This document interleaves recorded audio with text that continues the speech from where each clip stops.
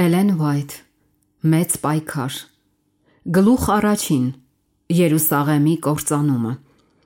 Եթե դու էլ իմանայիր գոնե այսօրվա օրը քո խաղաղության մասին, բայց հիմա ծածկվեց քո աչքերից, որովհետև օրեր կգան քեզ վրա, եւ քո թշնամիները 4 կողմովդ պատնեշ կպատեն ու կպաշարեն քեզ, եւ ամեն կողմից քեզ կնեղացնեն եւ հիմնահատակ կանեն քեզ, եւ քո որդիքն էլ քո միջում, եւ չեն թողնի քո մեջ քարը քարի վրա, քանի որ չճանաչեցիր քեզ այցելելու ժամանակը։ Ձիթենյաց լեռան գագաթից Հիսուսը նայում էր Երուսաղեմին։ Հիանալի եւ խաղաղ տեսարան էր բացված նրա առջև։ Զատկի ժամանակն էր, եւ բոլոր երկրներից Հակոբի որդիները հավաքվել էին նշելու ազգային մեծ տոնը։ Պարտեզների, խաղողի այգիների եւ ուխտավորների վրաններով պատված կանաչ սարալանջերի միջև վեր էին խոյանում Իսրայելի մայրաքաղաքի սանդղաձև բլուրները, հոյակերտ ապարանքներն ու վիթխարի պատերը։ Թվում էր Սիոնի աղջիկը հպարտորեն ասում է. նստած եմ որպես թագուհի եւ սուգ չեմ տեսնի։ Նա նույնքան գեղեցիկ էր, նույնքան զմայլված իրենով ու վստահ, որ վայելում է երկնքի բարեհաճությունը, որքան այն ժամանակ, երբ դարեր առաջ Աշուղ արքան երգում էր. գեղեցիկ բարձրություն,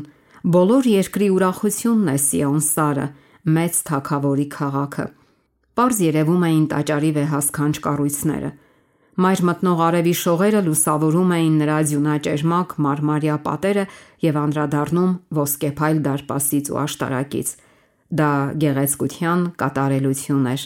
հրեա ազգի պարծանքը։ Իսրայելի որ զավակը կարող էր դիտել այդ տեսարանը առանց ուրախության եւ հիացմունքի զգացումի, բայց Հիսուսին բոլորովին այլ մտքեր էին հուզում։ Երբ մոտեցավ, տեսնելով քաղաքը, լաց եղավ նրա վրա։ Հաղթական մուտքի հետ կապված համընդհանուր ցնծության ժամանակ, երբ արմավենու ճյուղեր էին ծածանվում, երբ ցնծագին ովսաննաներն արձագանքում էին սարերում եւ հազարավոր ձայներ նրան թագավոր էին հռչակում, աշխարհի փրկիչը համակված էր հանկարծահաս ու խորհրդավոր վշտով։ Աստծո որդին, Իսրայելի խոստացյալը, ում զորությունը հաղթել էր մահը եւ գերեզմանից դուրս կանչել նրա գերիալներին, արտասվում էր ոչ թե սովորական վշտից,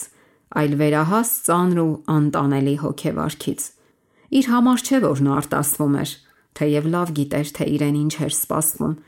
Նրա առջև Գեթսեմանն էր, իր մոտալուտ հոգեվարքի վայրը։ Երևում էր նաև ոչխարած դուռը, որով դարեր շարունակ անց էին կացնում զոհաբերվող կենդանիներին, որով ինքն էլ պիտի անցներ, ինչպես մի ոչխար, որ մորթվելու է տարվում։ Հեռու չէր նաև Գողգոթան, խաչելության վայրը։ Քրիստոսը շուտով պետք է քայլեր մի ճանապարհով, որը սոսկալի խավարով էր պատվելու, երբ նա իրեն մեղքի զոհ դարձներ։ Սակայն այս ամենը չէ, որ վշտացնում էր նրան ցնծության այդ պահին։ Իր գերմարտկային տառապանքի կանխազգացումը չէ, որ խռովեցնում էր նրա անեսասեր ոգին։ Նա ողբում էր Երուսաղեմի հազարավոր դատապարտված բնակիչների, նրանց կուրության եւ անզեղչ սրտի համար, ում եկել էր օրհնելու եւ փրկելու։ Հիսուսի աչքերի առջևով անցավ ընտրյալ ժողովրդի հանդեպ Աստծո բարեհաճության եւ մշտարթուն հոգատարության ավելի քան 1000 տարվա պատմությունը։ Ահա Մորիա լեռը, ուր զոհասեղանին դրվեց խոստումի որդին, հնազանդ զոհը, Աստծո որդու զոհաբերության խորհրդանիշը։ Այստեղ հաստատվեց օրհնության ուխտը, մեսիական փառավոր խոստումը տրված բոլոր հավատացյալների հորը։ Այստեղ, որ նայի կալանատեղից երկինք բարձրացող ողջակեզի բոցը կասեցրեց կործանի հրեշտակի սուրը,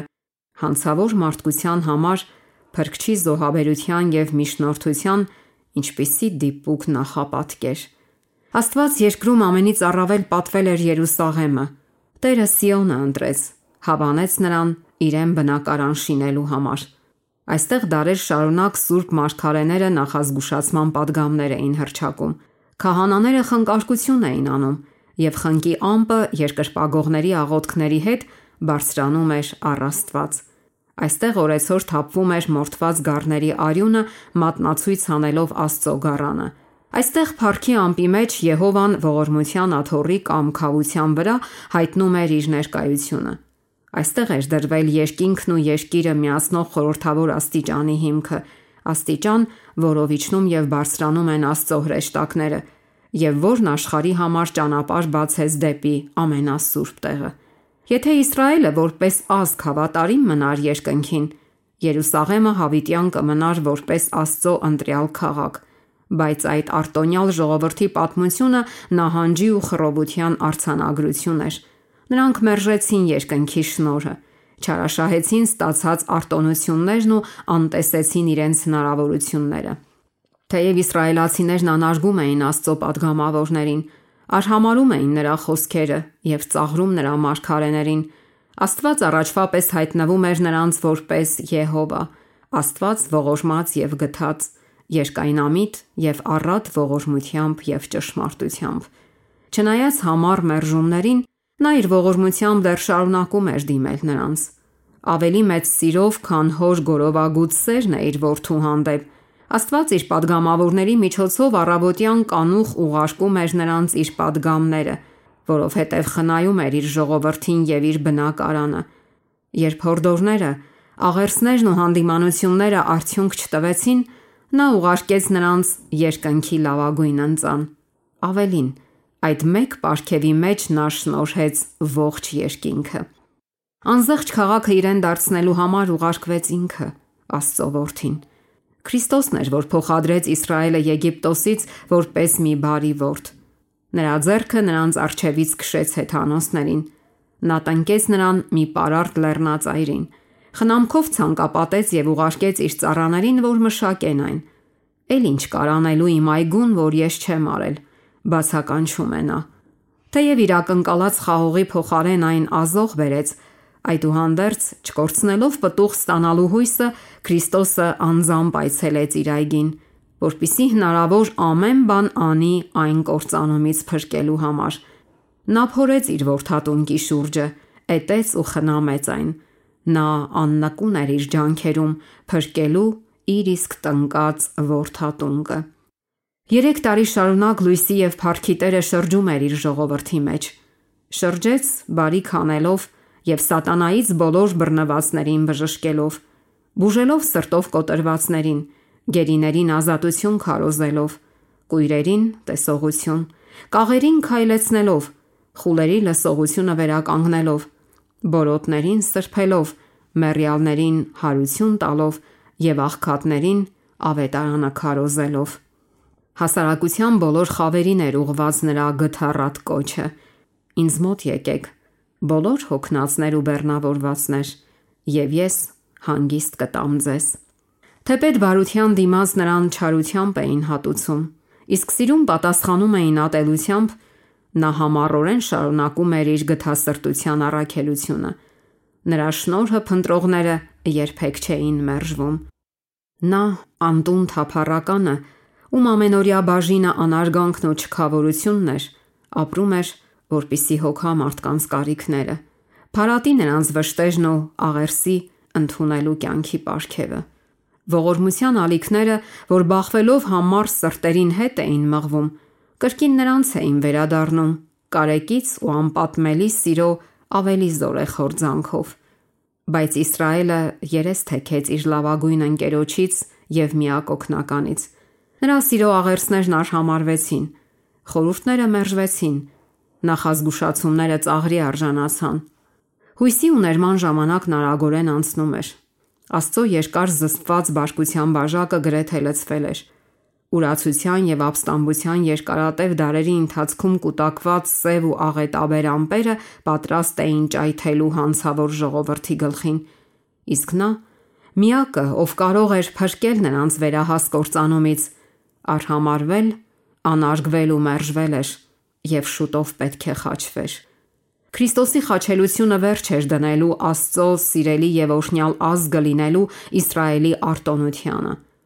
Մեկ հոգու կորուստն անգամ մեծ դժբախտություն է։ Հոգու գինը անսահմանորեն գերակշռում է աշխարհի բոլոր հարստություններն ու գանձերը, բայց երբ Քրիստոսը նայեց Երուսաղեմին,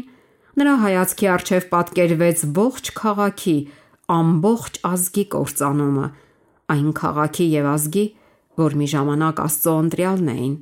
նրա հատուկ գանձը։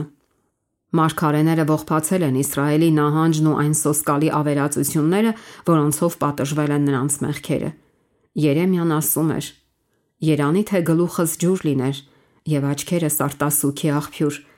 ես լաց կլինեի գիշեր ու ցերեկ իմ ժողովրդի աղջկա սպանվածների վրա, որովհետև Տիրոջ հոտը գերի առնվեց։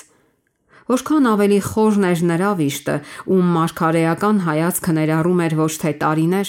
այլ դարեր։ Նա տեսավ, թե ինչպես է կործանիչ հրեշտակը իր սուրը բարձրացնում այն քաղաքի վրա, որն այդքան երկար ժամանակ եղել էր Եհովայի բնակավայրը։ Ձիթենյաց լեռան գագաթից, հենց այնտեղից, որը հետագայում նվաճվեց Տիտոսի եւ նրա բանակի կողմից, Հիսուսը հովտի վրայով նայեց սրբազան գավիթներին եւ սյունազարդ սրահներին եւ արտասվալից աչքերով տեսավ սոսկալի ապագան, օտարերկրյա զորքերով շրջապատված պարիսպները եւ այդ պաշարման բոլոր զարհուրելի հետևանքները։ Նա լսեց վրա հասնող զորքերի ռազմաքայլի դոփյունը, լսեց պաշարված քաղաքում հաց աղերսող մայրերի ու երեխաների ողբը, քաղաքի սուրբ ու գեղեցիկ տաճարը, նրա պալատներն ու աշտարակները նա տեսավ կրակի բոցերի մեջ, վերածված ավերակների կույտի։ Թափանցելով գալիք դարերի խորքը, նա տեսավ ուխտի ժողովրդին ցրված ամբողջ երկրով մեկ, ինչպես նավաբեկորներ ամայի ափին։ Այս մասնակի պատժի մեջ, որ պատրաստ էր թափվելու նրա զավակների վրա, նա տեսավ ընդամենը առաջին ումպը ցասման այն բաժակից, որը նրանք մինչև վերջ պետք է խմեին վերջնական դատաստանի օրը։ Աստվածային գութ եւ կարոտագին սեր կային նրա այս ողբալի խոսքերում. Երուսաղեմ, Երուսաղեմ, մարգարեներին կոտորող եւ քեզ մոտ ուղարկվածներին քարկոծող, քանի անգամ կամեցա քո զավակներին ժողովել, ինչպես հավն է ժողովում իր ձագերին թևերի տակ, եւ դուք չկամեցաք։ Եթե միայն դու բոլորից ավելի արտոնյալ ազգ ճանաչեիր քո այցելության ժամանակը եւ այն, թե ինչն է նպաստում քո խաղաղությանը, ես կանգնեցրի արդարադատության հրեշտակին, կանչեցի քեզ ապաշխարության, բայց իզուր դու մերժեցիր ու արհամարեցիր ոչ միայն ծառաներին, պատգամավորներին ու մարգարեներին, այլև Իսրայելի Սուրբին, քո Փրկչին։ Քո կործանման մեջ միմիայն ինքդ ես մեղավոր։ Դուք չեք կամենում դեպի ինձ գալ, որպիսի կյանք ունենաք։ Քրիստոսը Երուսաղեմի մեջ տեսավ անհավատության եւ ըմբոստության մեջ կարծրացած աշխարհի խորհրդանիշը, աշխարհ, որն արագորեն իր վրա էր հրավիրում Աստծո պատժիչ դատաստանները։ Ընկած ցեղի թշվառությունը, որ ճնշում էր նրա հոգին, նրա շուրթերից պոկեց այդ ծայրաստիճան դառն աղաղակը։ Մարդկային դժբախտության, արցունքների եւ արյան վրա նա տեսավ մեղքի դրոշմը։ Նրա սիրտը անսահման կարեկցանքով էր լցված երկրի վշտահարների ու տառապյալների հանդեպ։ Նա տենչում էր օգնել բոլորին, բայց նույնիսկ նրա ձեռքը չէր կարող հետ մղել մարդկային տառապանքի հոսքը, քանզի քչերն էին դիմելու օգնության միակ աղբյուրին։ Հանուն նրանց փրկության նա պատրաստ էր զոհաբերել իր հոգին, սակայն քչերն էին գալու նրա մոտ, որպիսի կյանք ունենան։ Երկնքի վեհափառությունը արցունքների մեջ, անսահման Աստծո որդին խռովված հոգով տվայտանքների մեջ։ Այս տեսարանը ցնցեց ողջ երկինքը։ Այն մեզ ցույց է տալիս մեղքի ծայրահեղ հանցավորությունը եւ այն, թե ինչ դժվարին խնդիր է նույնիսկ անսահման զորության համար մեղավորին փրկելը Աստծո օրենքի ոտնահարման հետևանքներից։ Նայելով ապագայի խորքը, վերջին սերնդին, Հիսուսը տեսավ աշխարհը ընկղմված նույն մոլորության մեջ, ինչը Երուսաղեմի կործանման պատճառը դարձավ։ Հրեաների ամենամեծ մեղքը Քրիստոսին մերժելն էր, իսկ քրիստոնեական աշխարհի մեծագույն մեղքը Աստծո օրենքի, երկնքում ու երկրում նրա կառավարման հիմքի մերժումն է։ Եհովայի պատվիրաններն արհամարելու են համարելով անվավեր։ Երկրորդ մահվան դատապարտված միլիոնավոր մեղքի գերիներ, սատանայի ծառաները, հրաժարվելու են ճշմարտության խոսքերը լսել իրենց այցելության օրը։ Զատկից 2 օր առաջ, երբ Քրիստոսը հրեա առաջնորդների կեղծավորությունը հանդիմանելուց հետո վերջին անգամ հեռացավ տաճարից, դարձյալ իր աշակերտների հետ գնաց Ձիթենյաց սարը եւ նրանց հետ նստեց քաղաքին նայող կանաչապատ լանջին։ Մեկ անգամ եւս նա նայեց քաղաքի պարիսպներին, աշտարակներին ու պալատներին։ Մեկ անգամ էլ նա տեսավ տաճարը իր շլացուցիչ շքեղությամբ, որ գոհարազարդ թագի պես պսակում էր սրբազան սարը։ 1000 տարի առաջ Սաղմոսերգուն գովերքել էր Աստծո բարեհաճությունը Իսրայելի հանդեպ, երբ նա այդ տաճարը իր բնակավայրն էր դարձրել։ Սաղեմի մեջ է նրա խորանը և նրա բնակարանը Սիոնի մեջ։ Տերը Հուդայի ցեղն ընտրեց, Սիոնի սարը, որը սիրեց, և իր սրբարանը շինեց, ինչպես բարձր պալատներ։ Առաջին տաճարը կառուցվել էր Իսրայելի պատմության ամենաբարգավաճ ժամանակաշրջանում։ Դավիթ թագավորը այդ նպատակով գանձերի ահռելի պաշար էր կուտակել և աստվածային ներշնչմամբ պատրաստել դրա կառուցման նախագծերը, իսկ աշխատանքը ավարտեց Սողոմոնը, Իսրայելի միապետներից ամենաիմաստունը։ Այս տաճարը ամենավեհասքանչ կառույցներից մեկն էր, որ երբևէ տեսել էր աշխարհը։ Սակայն Տերը Անգե մարգարեի միջոցով երկրորդ տաճարի մասին ասել էր. «Այս վերջին տան փառքը մեծ պիտի լինի առաջինից։ Ես կշարժեմ բոլոր ազգերը և կգա բոլոր ազգերի ցանկալիքը և կլցնեմ այս տունը փառքով, ասում է Զորաց Տերը»։ Այն բանից հետո, երբ Նաբուգոդոնոսորը ավերեց տաճարը, այն նորից վերականգնվեց Քրիստոսի ծննդից մոտ 500 տարի առաջ, մի ժողովրդի կողմից, որը երկարատև գերությունից հետո վերադարձել էր իր ամայացած ու գրեթե անբնակ երկիրը։ Նրանց մեջ կային տարեց մարդիկ, ովքեր տեսել էին Սողոմոնի տաճարի փառքը, և հիմա, երբ դրվում էր նոր շինության հիմքը, նրանք լաց էին լինում։ Նրանք ցավում էին, որ նախկինի համեմատ այն շատ անշուք է լինելու։ Նրանց հուզող զգացումները հստակ կերպով պատկերված են մարգարեի խոսքերում. «Ով է ձեզանից մնացել, որ տեսել է այս տունը իր նախկին փառավորությամբ, և դուք ինչպիսին եք տեսնում նրան հիմա, չէ՞ որ նրա համեմատությամբ սա ոչնչի պես է ձեր աչքերի առաջ»։ Այդ ժամանակ խոստում տրվեց, որ այս վերջին տան փառքը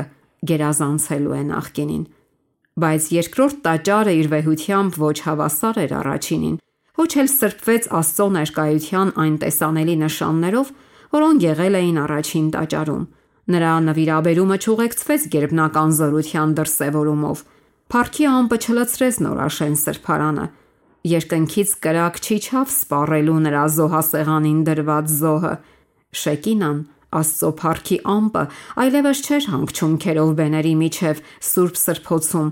Այնտեղ չկային ոչ տապանակը, ոչ քավությունը կամ ողորմության աթոռը, ոչ էլ վկայության տախտակները։ Երկնքից ձայն չհնչեց ի պատասխան Եհովայի կամքը հարցնող քահանայի խոսքերի։ Դարեր շարունակ հրեաներն իզուր ջանում էին ապացուցել, որ Անգե մարգարեի միջոցով տրված Աստծո խոստումը կատարվել է, բայց հպարտությունն ու անհավատությունը կուրացրել էին նրանց միտքը, և նրանք չհասկացան մարգարեական խոսքերի ճշմարիտ նշանակությունը։ Երկրորդ տաճարը փառավորվեց ոչ թե Եհովայի փառքի ամպով, այլ նրա կենդանի ներկայությամբ, ում մեջ բնակվում է աստվածության ողջ լիությունը մարմնապես։ Աստված ինքն էր, որ հայտնվեց մարմնում։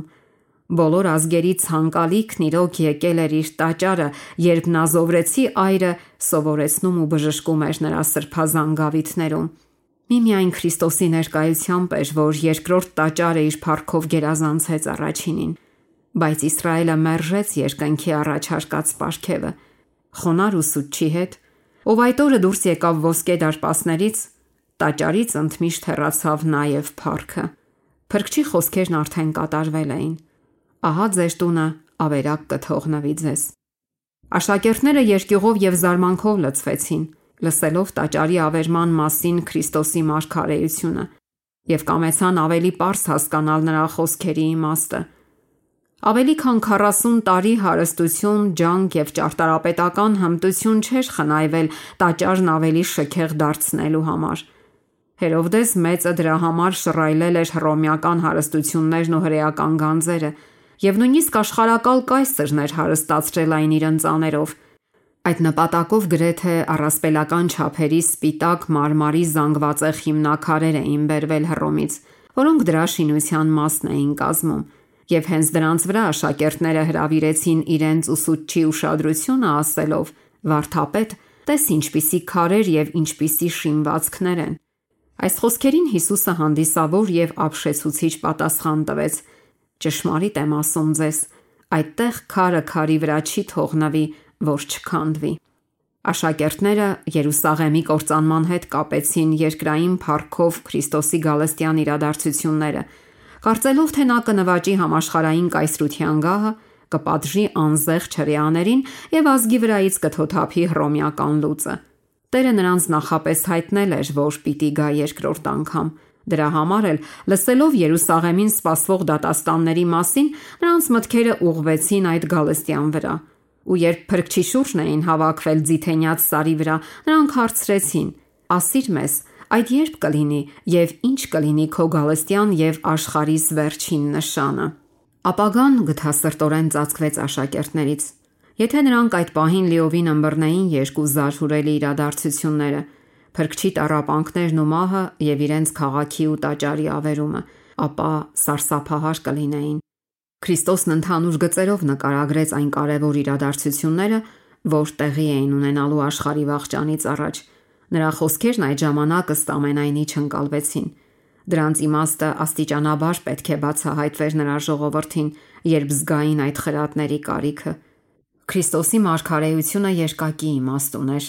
Մի կողմից այն կանխագուշակում էր Երուսաղեմի կործանումը, մյուս կողմից խորհրդանշում էր վերջին մեծ օրվա սարսափները։ Հիսուսն աշակերտներին հայտնեց այն դատաստանները, որոնք շուտով թափվելու էին ուխտադրուժ Իսրայելի վրա, եւ հատկապես այն պատժիչ հատուցումը, որ վրա էր հասնելու նրանց Մեսիային մերժելու եւ խաչելու պատճառով։ Այդ անառարկելի նշանները նախորդելու էին սոսկալի վաղճանին։ Զարհուրելի ժամը վրա էր հասնելու արագ եւ անսպասելի, եւ Փրկիչը նախազգուշացրեց իր հետևորդներին. «Արդ, երբ որ տեսնեք ավերածի պղծությունը, ասված Դանիել մարգարեի միջոցով, կանգնած սրբության տեղում կարդացողը թող մտածի. այն ժամանակ նրանք, որ հրեաստանում են, թող փախչեն սարերը»։ Երբ Հռոմի կռապաշտական դրոշները բարձրացվեին Սուրբ հողի վրա, որը տարածվում էր քաղաքի պարիսպներից մի քանի 100 մետր հեռու, Քրիստոսի հետևորդները պետք է փրկվեին փախչելով։ Հենց որ երևար նախազգուշացնող նշանը, փախչողները չպետք է հապաղեին։ Ինչպես ողջ Հրեաստանում, այնպես էլ Երուսաղեմում անմիջապես պետք է հնազանդվեին փախուստի ազդանշանին։ Տանիքի վրա գտնվողը չպետք է տուն իջներ անգամ իր ամենաթանկ գանձը փրկելու համար։ Դաշտում կամ խաղողի այգում աշխատողները չպետք է ժամանակ կորցնեին վերցնելու իրենց վերնազգեստը, որ ցերեկվա շոգին աշխատելու ժամանակ հանել էին։ Նրանք ոչ մի պահ չպետք է հապաղեին, որպիսի բոլորի հետ միասին չկորչեին։ Հերովդեսի իշխանության օրոք Երուսաղեմը հռչակված էր իր գեղեցկությամբ, եւ աշտարակների, պարիսպների ու ամրոցների շնորհիվ, որ ավելի էին ամրացրել քաղաքի դիրքը, այն կարծես անառիկ էր դարձել։ Եթե որևէ մեկը այդ ժամանակ հրապարակավ ազդարարեր քաղաքի կործանումը, նրան, ինչպես Նոյին իր օրերում, ցնորված խուճապարար կհամարեին։ Բայց Քրիստոսն ասաց. «Երկինքն ու երկիրը կանցնեն, բայց իմ խոսքերը չեն անցնի»։ Իր մեղքերի պատճառով Երուսաղեմը դատապարտվել էր կործանման, եւ նրա բնակիչների համառ անհավատությունը վերջնականապես վճռեց քաղաքի ճակատագիրը։ Միքիա մարգարեի միջոցով Տերն ասել էր. «Լսեցեք այս, ով Հակոբի տան գլխավորներ եւ Իսրայելի տան իշխաններ, իրավունքից զզվողներ, որ ամեն ուղիղ բանը ծռում եք, Սիոնը արյունահեղությամբ շինելով եւ Երուսաղեմը անիրավությամբ։ Նրա գլխավորները կաշառքով են դատում, նրա քահանաները վարձով են սովորեցնում, նրա մարգարեները փողով են մարգարեանում եւ Տիրոջ վրա են կռնում ասելով. չէ՞ որ Տերը մեր մեջ է, մեզ վրա չարիք չի գա»։ Այս խոսքերը ճշտորեն նկարագրում են Երուսաղեմի ապականված ու ինքնաարդար բնակիչներին։ Կարծելով, թե խստորեն պահում են Աստծո օրենքի պատվիրանները, նրանք միևնույն ժամանակ ոտնահարում էին դրա բոլոր սկզբունքները։ Նրանք ատում էին Քրիստոսին, որովհետև նրա մաքրությունն ու սրբությունը բացահայտում էին իրենց անօրենությունը եւ իրենց բաժին ընկած բոլոր դժբախտությունների մեջ, որ իրենց իսկ մեղքերի հետևանքն էին, նրանք մեղադրում էին նրան։ Թեև գիտեին, որ Քրիստոսն անմեղ էր, նրանք հայտարարեցին, թե նրա մահը անհրաժեշտ է ազգի անվտանգության համար։ Եթե նրան այսպես թողնենք, ասացին հրեա առաջնորդները, բոլորը կհավատան նրան եւ հռոմեացիք կգան վեր կառնեն մեր երկիրն էլ, ազգն էլ։ Եթե Քրիստոսը զոհաբերվի, ազգը նորից կդառնա զորեղ ու միաբան։ Այսպես էին կարծում նրանք, համաձայնելով իրենց քահանայապետի այն որոշմանը, որ ավելի լավ է մեկ մարդ մեռնի, քան ողջ ազգը կործանվի։ Այսպես էին հրեա առաջնորդները շինել Սիոնը արյունահեղությամբ եւ Երուսաղեմը անիրավությամբ, ու թեև սպանեցին իրենց փրկչին, քանի որ նա հանդիմանում էր իրենց մեղքերը, նրանք ելի համոզված էին իրենց արդարության մեջ եւ շարունակում էին իրենց Աստծո ընտրյալ ժողովուրդ համարել, կարծելով, թե Տերը իրենց կփրկի թշնամիներից։ Դրա համար շարունակում է մարգարեն. Սիոնը ձեր պատճառով պիտի իբրև ագարակ հերկվի եւ Երուսաղեմը ավերակների դեզեր դառնա, իսկ տաճարի սարը անտառի բարձրավանդակներ։ Մոտ 40 տարի այն բանից հետո, երբ Քրիստոսը անձամբ ազդարարեց Երուսաղեմի կործանումը, Տերը դեռ հետաձգում էր իր դատաստանները քաղաքի եւ ազգի վրա։ Սրտառուչ էր Աստծո երկայնամտությունը իր ավետարանը մերժողների եւ իր որդուն սպանողների նկատմամբ։ Անպտուղ թզենու առակը ներկայացնում է Աստծո վերաբերմունքը հրեա ազգի հանդեպ։ Առակում կարգադրվեց. «Կտրիր դրան, ինչու դա երկիրն էլ խափանի»։ Բայց աստվածային ողորմությունը դեռ որոշ ժամանակ էլ խնայեց նրան։ Դեռ կային շատ հրեաներ, ովքեր անծանոթ էին Քրիստոսի բնավորությանն ու ծառայությանը։ Երեխաները նույնպես տակավին չէին ունեցել այն հնարավորությունները եւ չէին ընդունել այն լույսը, որ իրենց ծնողներն արհամարել էին։ Աստված կամենում էր, որ առաքյալների եւ մյուս աշակերտների քարոզչության միջոցով լույսը շողա նրանց վրա։ Նրանց պետք է թույլ տրվեր տեսնելու, որ ոչ միայն Քրիստոսի ծնունդն ու կյանքը, այլ նաև նրա մահն ու հարությունը մարգարեության իրականացումն էին։ Երեխաները մեղավոր չէին իրենց ծնողների մեղքերի համար, բայց երբ իրենց ծնողներին տրված ամբողջ լույսն ունենալով մերժեցին իրենց իսկ շնորհված լրացուցիչ լույսը, նրանք մասնակից դարձան իրենց ծնողների մեղքերին եւ լցրեցին իրենց անօրենության չափը։ Աստծո երկայնամտությունը Երուսաղեմի հանդեպ միայն ավելի խստացրեց հրեաներին իրենց համառ անզեղչության մեջ։ Հիսուսի աշակերտների հանդեպ իրենց ատելությամբ ու դաժանությամբ նրանք մերժեցին ողորմության վերջին առաջարկը, եւ Աստված զրկեց նրան իր պաշտպանությունից։ Դադարեց զսպել սատանային եւ նրա հրեշտակներին, եւ ազգը թողնվեց իր ընտրած առաջնորդի իշխանության տակ։ Նրա զավակներն արհամարեցին Քրիստոսի շնորհը, որը կօգներ նրանց ճնշելու իրենց չար մղումները, եւ հիմա դրանք հաղթեցին նրանց։ Սատանան մարդու հոգում բորբոքում էր ամենադաժան ու ամենաստոր կրքերը։ Զրկված դատողությունից մարդիկ գտնվում էին զգացմունքների եւ կույր ցասման կառավարման տակ։ Իրենց դաժանությամբ նրանք նմանվել էին սատանային։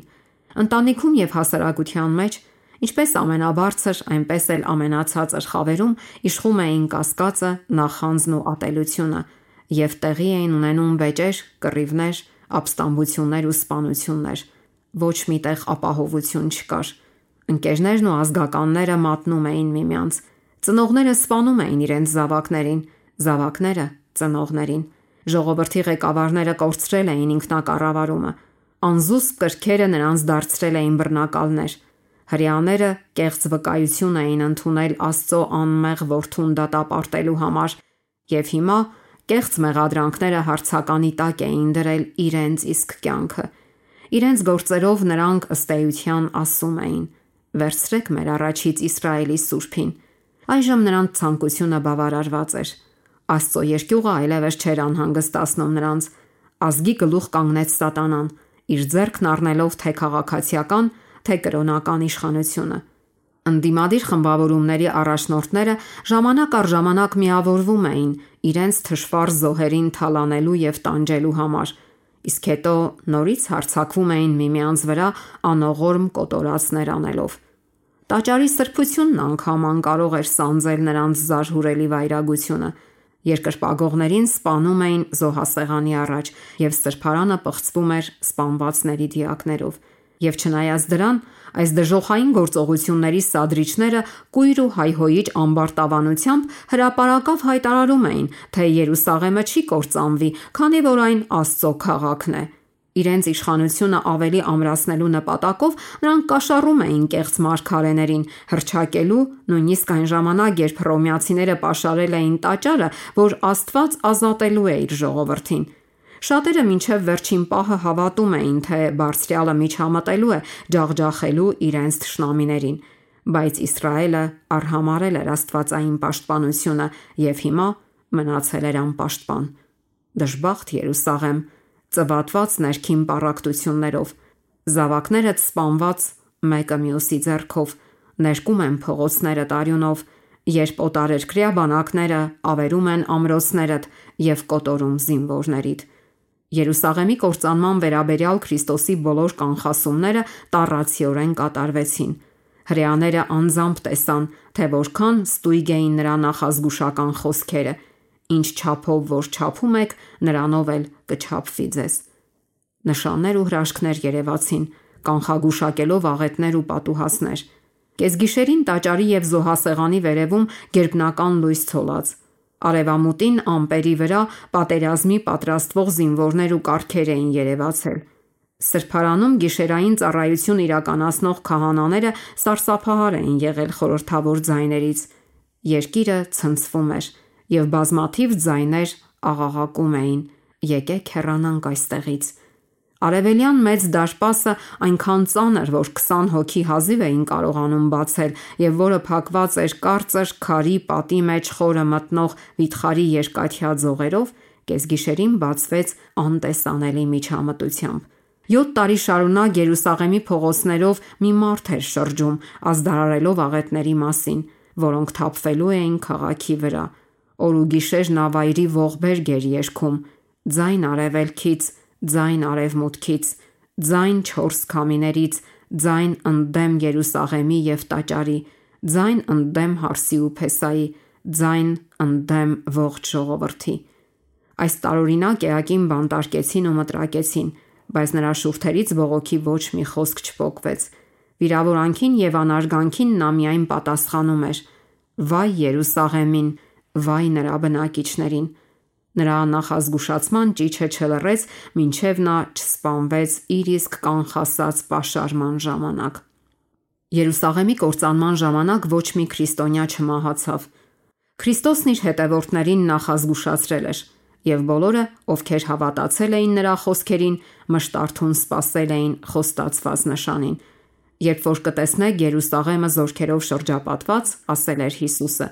իմացեք, որ նրա ավերումը մոտ է։ Այն ժամանակ նրանք, որ հրեաստանում են, թող սարերը փախչեն, և նրանք, որ նրա միջում են, թող հեռանան։ Ցեստյուսի գլխավորությամբ քաղաքը շրջապատելուց հետո հռոմեացիները անսպասելիորեն դադարեցրին պաշարումը, երբ ամեն ինչ բարենպաստ էր թվում անհապաղ գրոհի համար։ Պաշարվածները, հույս չունենալով հաջողությամբ դիմադրել, պատրաստ էին հանձնվելու, երբ հռոմեացի զորավարը առանց որևէ ակնհայտ պատճառի հետ քաշեց իր զորքերը։ Աստծո ողորմած նախախնամությունն էր իրադարձությունները ղեկավարում հօգուտ իր ժողովրդի։ Խոստացված նշանը տրվեց սպասման մեջ գտնվող քրիստոնյաներին, և հիմա բոլորին, ովքեր կկամենային, հնարավորություն շնորհվեց հետևելու Փրկչի նախազգուշացմանը։ Դեպքերը այնպիսի ընթացք ստացան, որ ոչ հրեաները, ոչ էլ հռոմեացիները չխոչընդոտեցին քրիստոնյաների փախուստին։ Ցեստյուսի հետ քաշվելուց հետո հրեաները դուրս գալով Երուսաղեմից սկսեցին հետապնդել նրա հեռացող զորքին, և մինչ երկու կողմերն էլ խիստ զբաղված էին, քրիստոնյաներին հնարավորություն ընձեռվեց լքելու քաղաքը։ Այդ ժամանակ երկիրը նաև մաքրվել էր թշնամիներից, ովքեր կարող էին խանգարել նրանց։ Պաշարման ժամանակ հրեաները հավաքվել էին Երուսաղեմում, նշելու տաղավարահարած տոնը, և այդպես երկրի բոլոր քրիստոնյաները անարգել կարող էին փախչել։ Նրանք անհապաղ փախան մի անվտանգ տեղ՝ Պելլա քաղաքը Պերեայի երկրում, Հորդանանից այն կողմ։ Ցեստյուսի բանակը հետապնդող հրեական ուժերը թիկունքից այնպիսի կատաղի հարձակում գործեցին, որ թվաց, թե հիմնովին ջախջախելու են այն։ Հռոմեացիներին մեծ դժվարությամբ հաջողվեց նահանջել։ Հրեաները գրեթե առանց էական կորուստների հարուստ ավարով հաղթականորեն վերադարձան Երուսաղեմ։ Այդ թվացյալ հաջողությունը, սակայն, նրանց միայն չարիք բերեց։ Դա նրանց մեջ ամրապնդեց հռոմեացիների հանդեպ համառ դիմադրության ոգին, ինչը շուտով աննկարագրելի աղետ բերեց դատապարտված քաղաքին։ Սոսկալի էին պատուհասները, որ բաժին ընկան Երուսաղեմին, երբ Տիտոսը վերսկսեց պաշարումը։ Քաղաքը շրջապատվեց զատկի օրերին, երբ միլիոնավոր հրեաներ էին հավաքվել այնտեղ։ Մթերքի պաշարները, որ խնամքով պահպանվելու դեպքում մի քանի տարի կբավարարեին բնակիչներին, ոչնչացվել էին հակամարտող խմբավորումների նախանձի ու վրիժառության պատճառով, Եվ հիմա նրանք ճաշակում էին սովահարության ողջ զարհուրանքը։ Մի կապիչ ցորենը վաճառվում էր 1 տաղանդով։ Սովն այնքան տանջալից էր, որ մարդիկ կրծոտում էին իրենց կաշվե գոտիները, կոշիկներն ու վահանների պատյանները։ Բազմաթիվ մարդիկ գիշերը ծածուկ դուրս էին գալիս քաղաքից վայրի բույսեր հավաքելու, թեև շատերը բռնվել և գազանաբար սպանվել էին, իսկ նրանցից, ովքեր ապահով վերադառնում էին, հաճախ խլում էին այն ամենը, ինչ նրանք հավաքել էին, վտանգելով իրենց կյանքը։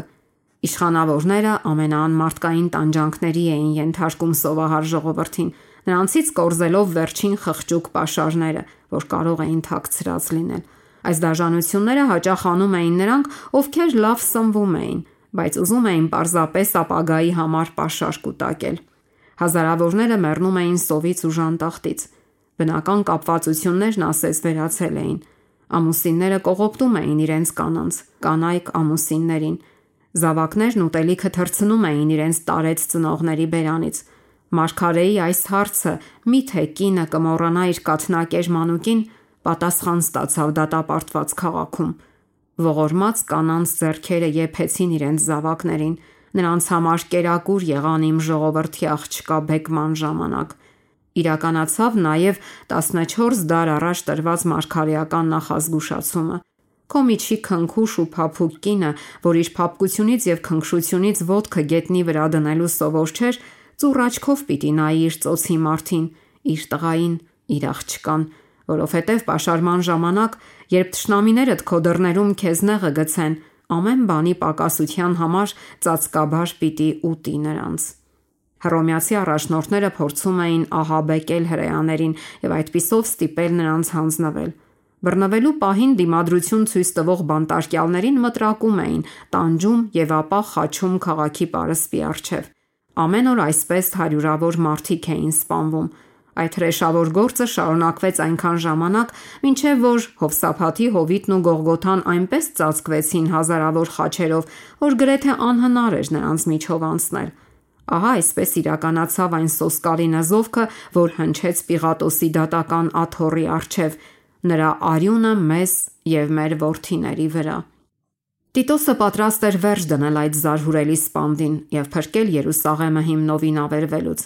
Նա սոսկումով լցվեց, տեսնելով հովիտներում դիակների կույտերը։ Ձիթենյաց լեռան գագաթից հափշտակված նայելով վեհաշուկ տաճարին, նա հրաման արձակեց, որ նրա քարերից ոչ մեկին չդիպչեն։ Մինչև կփորձեր գրավել այս ամրոցը, նա հրեա առաջնորդներին անկեղծորեն կոչ արեց չստիպել իրեն սուրբ վայրը պղծել արյունով։ Եթե նրանք դուրս գան և կռվեն ցանկացած այլ վայրում, ապա ոչ մի հռոմեացի չի խախտի տաճարի սրբությունը։ Հովսեփոսն ինքը նրանց դիմեց ամենապերճախոս կոչով, աղերսելով, որ հանձնվեն և փրկեն իրենց կյանքը, իրենց քաղաքն ու երկրպագության տեղը։ Սակայն ի պատասխան դառն անեծքներ հնչեցին։ Նետեր թռան վերջին միջնորդի վրա, ով կանգնած աղաչում էր նրանց։ Հրեաները մերժել էին Աստծո որդու աղերսները, և այժմ հորդորներն ու աղաչանքները ավելի վճռական դարձրին նրանց դիմադրելու մինչև վերջ։ Ապարդյուն էին տաճարը փրկելու Տիտոսի ջանքերը։ Մեկը ավելի մեծ, քան նա էր, հայտարարել էր, որ այնտեղ քարը քարի վրա չի մնալու։ Հրեա առաջնորդների կույր համառությունն ու պաշարված քաղաքում տեղի ունեցող զազրելի ոճիրները հռոմեացիների սարսափն ու վրդովմունքն առաջացրին։ Տիտոսն ի վերջո որոշեց գրոհով վերցնել տաճարը և հնարավորության դեպքում փրկել այն կործանումից, բայց նրա հրահանգներն անտեսվեցին։ Երբ նա գիշերը հեռացավ իր վրանը, հրեաները դուրս վազելով տաճարից հարձակվեցին դրսում գտնվող զինվորների վրա։ Կռվի ընթացքում մի զինվոր այրվող խանձող նետեց բաց մուտքից ներս, և սրբազան տան շուրջը մայրու փայտից շինված սրահները անմիջապես բոցավառվեցին։ Իր զորապետների և լեգիոնների ուղեկցությամբ Տիտոսը նետվեց այդ տեղը և զինվորներին հրամայեց հանգցնել հրդեհը։ Բայց ոչ ոք չլսեց նրա խոսքերը։ Մոլեգնած զինվորները բոցավառվող խանձողներ նետեցին տաճարին կից սրահների մեջ և ապա սկսեցին սրի քաշել բոլոր այնտեղ պատսպարվածներին։ Արյունը ջրի պես հոսում էր տաճարի աստիճաններով։ Հազարավոր հրեաներ կոտորվեցին։ Կռվի աղմուկից բարձր շատերը ճչում էին։ Փառքը հեռացավ։ Տեսնելով, որ անհնար է զսպել զինվորների կատաղությունը, Տիտոսը իր սպաների հետ մտավ տաճար եւ զննեց սրբազան շինության ներսը։ Տաճարի շքեղությունն ապշեցրեց նրանց, եւ քանի դեռ բոցը չէր թափանցել սուրբ տեղը, Տիտոսն իր վերջին ջանքն արեց փրկելու այն։ Նետվելով առաջ, նա կրկին փորձեց համոզել զինվորներին կասեցնել հրդեհի տարածումը։ Հարյուրապետ Լիբերալիսը ջանաց իր գավազանով ստիպել զինվորներին հնազանդվել, բայց նույնիսկ հարգանքը կայսեր հանդեպ տեղի տվեց հրեաների նկատմամբ կատաղի ատելությանը, կռվի սոսկալի գրգռվածությանն ու թալանի անհակ տենչին։ Տեսնելով իրեն շուրջը փայլփլող ոսկին, որ կրակի վայրագ բոցերից ավելի պայծառ էր շողշողում, զինվորները ենթադրեցին, թե սրբարանում անհամար գանձեր են կուտակված։ Մի զինվոր անգիտակցաբար դռան ծխնիների միջով վառվող ջահ նետեց, եւ մի ակնթարթում ամբողջ շենքը հայտնվեց բոցերի մեջ։ Կսկծեցուցիչ ծուխն ու կրակը սպաներին ստիպեցին հեռանալ, եւ վեհասքանչ տաճարը մատնվեց կործանման։ Եթե դա զարհուրելի տեսարան էր հռոմեացիների համար, ապա ինչ կարելի ասել հրեաների մասին։ Բլրի ողջ գագաթը, որի վրա քաղաքն էր, հրաբխի նման բոցավառվում էր։ Հրեղեն վիհը կլանում էր մեկը մյուսի հետևից զարհուրելի աղմուկով փլուզվող շենքերը։ Մայրուց կառուցված տանիքները հրե թիթեղներ էին հիշեցնում։ Ոսկեզօծ գմբեթները կարմիր լույսի ցոլքեր էին արձակում, իսկ դարպասների աշտարակներից կրակի եւ ծխի սյուներ էին բարձրանում։ Շրջակա բլուրները լուսավորվեցին, եւ հեռվում երևացին մարդկային կերպարանքներ, որ զարհուրելի տագնապով հետևում էին կործանման ընթացքին։ Վերին քաղաքի պատերի մոտ ու բարձունքներին նույնպես երևում էին մարդիկ, ոմանք հուսահատության հոգեվարքից գունատ, մյուսները վրիժառության ցասումով լցված։ Այս ու այն կողմ վազող հռոմեացի զինվորների գոչյուններն ու կրակի մեջ այրվող ապստամբների վայնասունը խառնվում էին հրեղեն տարերքի շառաչյունին ու վայր ընկնող գերանների ամպրոպանման դղրդոցին։ Բարձունքներում գտնվող մարդկանց ճիչը արձագանքում էր սարերում։ Պարիսպների ողջ երկայնքով աղաղակ ու ողբ էր հնչում։ Սովից մեռնող մարդիկ հավաքում էին իրենց վերջին ուժերը հուսահատության ու վշտի ճիչ արձակելու համար։ Սպանդը քաղաքի ներսում շատ ավելի զարհուրելի էր, քան նրանից դուրս։ Տղամարդիկ ու կանայք, երիտասարդներն ու ծերերը,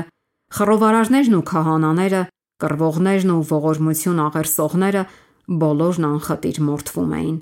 Սպանվածները սպանողներից ավելի շատ էին։ Բնաջնջման գործը շարունակելու համար լեգիոնները ստիպված էին անցնել դիակների կույտերի վրայով։ Տաճարի ավերումից շատ չանցած ողջ քաղաքն ընկավ հռոմեացիների ձեռքը։ Հրեա առաջնորդները լքել էին իրենց անառիկ աշտարակները, եւ Տիտոսը դրանք դատարկ գտավ։ Նա ցնցված նայեց դրանց եւ հայտարարեց, որ Աստված է այդ ամենը իր ձեռքը մատնել, քանզի ուրիշ ոչ մի ուժ, որքան էլ հզոր լիներ, չէր կարող հաղթահարել այդ վիթխարի ատամնավոր պարիսպները։ Քաղաքն ու տաճարը հիմնահատակ արվեցին, եւ հողը, որի վրա կանգնած էր եղել Սուրբ տաճարը, հերկվեց իբրև ագարակ։ Պաշարման եւ դրան հետեւած ջարդի ժամանակ ավելի քան 1 միլիոն մարդ զոհվեց, իսկ ողջ մնացածները գերի տարվեցին։ Վաճառվեցին որպես ստրուկներ, քշվեցին Հռոմ զարդարելու նվաճողների հաղթարշավը, կեր դարձան վայրի գազաններին ամֆիթատրոններում, կամ էլ ցրվեցին ողջ երկրով մեկ, որպես անտուն թափառականներ։ Հրեաները իրենք կռեցին իրենց շղթաները, իրենք լցրեցին վրեժխնդրության բաժակը։ Ազգի լիակատար կործանումն ու աշխարհով մեկ ցրվելուց հետո նրանց վրա հասած աղետները իրենց իսկ ցանած սերմերի պտուղներն էին։ Մարգարեն ասում է. «Դու քեզ կործանեցիր, ով Իսրայել, որովհետև դու գլորվել ես քո անօրենության պատճառով»։ Հրեաների տառապանքները հաճախ ներկայացվում են որպես պատիժ ուղարկված նրանց վրա Աստծո ուղակի հրամանով։ Հենց այսպես է մեծ խաբեբանջանում քողարկել իր գործը։ Համառորեն մերժելով Աստծո սերն ու ողորմությունը, իսրայելացիները զրկվեցին նրա պաշտպանությունից, եւ սատանային թույլ տրվեց իր կամքով ղեկավարել նրանց։ Երուսաղեմի ավերման ժամանակ կատարված զարհուրելի դաժանությունները ցույց են տալիս, թե ինչպես է սատանան վրեժ առնում նրանցից, ովքեր հանձնվում են իր հսկողությանը։ Մենք չենք կարող պատկերացնել, թե որքան ենք պարտական Քրիստոսին այն խաղաղության եւ պաշտպանության համար, որ վայելում ենք։ Միայն Աստծո զսպող զորությունն է, որ թույլ չի տալիս մարդկությանը ամբողջապես ընկնելու սատանայի հսկողության տակ։ Անհնազանդներն ու երախտամոռները շատ պատճառներ ունեն Աստծուց շնորհակալ լինելու չարագործի դաժան ողակալ ուժը սանձող նրա ողորմության եւ երկայնամտության համար։ Բայց երբ մարդիկ անցնում են աստվածային համբերության սահմանը, այդ զսպող ուժը հեռացվում է։ Աստված դահիճ չէ, որ կանգնած սպասում է, թե երբ է իրականացնելու մեղավորի դատավճիռը։ Նա պարզապես իր ողորմությունը մերժողներին թողնում է իրենց կամքին, հնձելու այն, ինչ սերմել են։ Մերժված լույսի ամեն մի շող, արհամարված կամ չընդունված յուրաքանչյուր նախազգուշացում, բավարարված ամեն մի կիրք, Աստծո օրենքի ամեն մի ոտնահարում ցանված սերմ է, որն անպայման պտուղ է բերում։ Աստծո հոգին, մշտապես հանդիպելով համառ դիմադրության, ի վերջո հեռանում է մեղավորից, եւ այլևս ոչ մի ուժ չի զսպում հոգու չար կրքերն ու չի պաշտպանում սատանայի նենգությունից ու թշնամությունից։ Երուսաղեմի կործանումը սարսափելի եւ հանդիսավոր նախազգուշացում է բոլորին, ովքեր թեթևամտորեն մերժում են առաջարկվող աստվածային շնորհը եւ հակառակվում աստվածային ողորմության աղերսներին։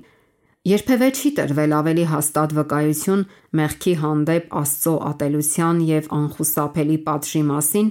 որը վրա է հասնելու հանցավորին։ Երուսաղեմին բաժին ընկած պատուհասների վերաբերյալ Փրկչի մարգարեությունը մեկ այլ իրականացում էլ պետք է ունենա, որի համեմատ այդ սոսկալի ավերումը թույլ ստվեր էր միայն։ Ընտրյալ քաղաքի ճակատագրի մեջ մենք կարող ենք տեսնել աշխարհի բախտը, որ մերժում է Աստծո ողորմությունն ու ոտնահարում նրա օրենքը։ Մութ են էջերը մարդկային թշվառության ու հանցանքի, որոնց երկիրը ականատես է եղել դարերի ընթացքում։ Այդ մասին մտածելիս սիրտդ ցավում է եւ միտքդ նվաղում։ Սոսկալի են եղել երկնքի հեղինակությունը մերժելու հետևանքները, սակայն ապագայի հայտնություններում պատկերը ել ավելի մռայլ է։ Անցյալի պատմությունը խռովությունների, պայքարի եւ հեղափոխությունների շարք է, մարտնչող զինվորների ճակատամարտ եւ արնաթաթախ հանդերձներ։ Բայց ինչ է դա այն օրվա սարսափների համեմատ, երբ Աստծո զսպող հոգին բոլորովին կվերցվի ամբարիշտներից, որպիսի այլևս երբեք չսանձի մարդկային կրքերն ու սատանայի զայրույթը։ Այդ ժամանակ, ինչպես երբեք նախկինում, աշխարհը կտեսնի սատանայի կառավարման հետևանքները։ Բայց այդ օրը, ինչպես Երուսաղեմի կործանման ժամանակ, Աստծո ժողովրդից պիտի փրկվեն ամենքը, որ գրված են կյանքի համար։ Քրիստոսը խոստացել է, որ գալու է երկրորդ անգամ իր մոտ առնելու իր հավատարիմ ժողովրդին, եւ այն ժամանակ կոծ կանեն երկրի բոլոր ազգերը եւ կտեսնեն մարդու որդուն գալիս երկնքի ամպերի վրա, զորությամբ եւ փառքով։ Եվ նա կուղարկի իր հրեշտակներին մեծաձայն փողով, եւ նրանք կժողովեն նրա ընտրյալներին 4 հողմից, երկնքի մի ծայրից մինչև մյուս ծայրը։ Այն ժամանակ ավետարանին չհնազանդվողները պետք է սպանվեն նրա բերանի հոգով եւ պետք է կործանվեն նրա գալստյան պայծառությունից։ Հին Իսրայելի նման ամբարիշտները իրենք են կործանում իրենց։ Նրանք ընկնում են իրենց իսկ անօրենությունից։ Մեղավոր կյանքը այնքան է նրանց օտարացրել Աստծուց, նրանց էությունը այնքան է այլասերվել չարից, որ նրա փառքի դրսևորումը նրանց համար լավ հողկրակ կլինի։ Թող մարդիկ զգուշանան, որ հանկարծ չարհամարեն իրենց ուղված Քրիստոսի խրատները, ինչպես նա իր աշակերտներին նախազգուշացրեց Երուսաղեմի կործանման մասին, նշան տալով վերահաս ավերածության վերաբերյալ, որպիսի նրանք կարողանան փախչել, այնպես էլ նախազգուշացրել է աշխարհին վերջնական կործանման օրվա մասին եւ տվել դրա մոտեցման նշանները, որպիսի բոլոր ցանկացողները խուսափեն գալիք բարկությունից։ Հիսուսն ասել է. «Եվ նշաններ կլինեն արեգակի, լուսնի եւ աստղերի վրա, եւ երկրի վրա հեթանոսները խռովությամբ կտագնապեն»։ Նրա գալստյան այս նշանները տեսնողները պետք է իմանան, որ մոտ է դռներին։ Արթուն կացեք, զգուշացնում է Տերը։ Նախազգուշացումն ընդունողները չեն թողնվի խավարի մեջ, որպիսի այդ օրը հանկարծակի չգա նրանց համար, մինչդեռ արթուն չլինողների համար Տիրոջ օրը ինչպես գիշերվա գող, այնպես կհասնի։ Աշխարհն այսօր ավելի պատրաստակամ չէ ընդունելու ներկա ժամանակի լուրը, քան հրեաները Երուսաղեմի կործանման վերաբերյալ փրկչի նախազգուշացումը։ Աստծո օրը, երբ էլ որ գա, անսպասելի է լինելու ամբարիշտների համար։ Երբ կյանքը կընթանա իր սովորական հունով, երբ մարդիկ կլանված կլինեն հաճույքներով, գործերով, դրամաշահությամբ եւ առուծախով, երբ կրոնական առաջնորդները կմեծարեն աշխարհի առաջընթացն ու լուսավորությունը, քնեցնելով ժողովրդին կեղծ ապահովության զգացողությամբ, այն ժամանակ, ինչպես գողն է կեսգիշերին սողոսկում չհսկվող բնակարանը, այնպես էլ անսպասելի կործանումը վրա կհասնի անհոգներին ու անաստվածներին, եւ նրանք չեն պրծնի։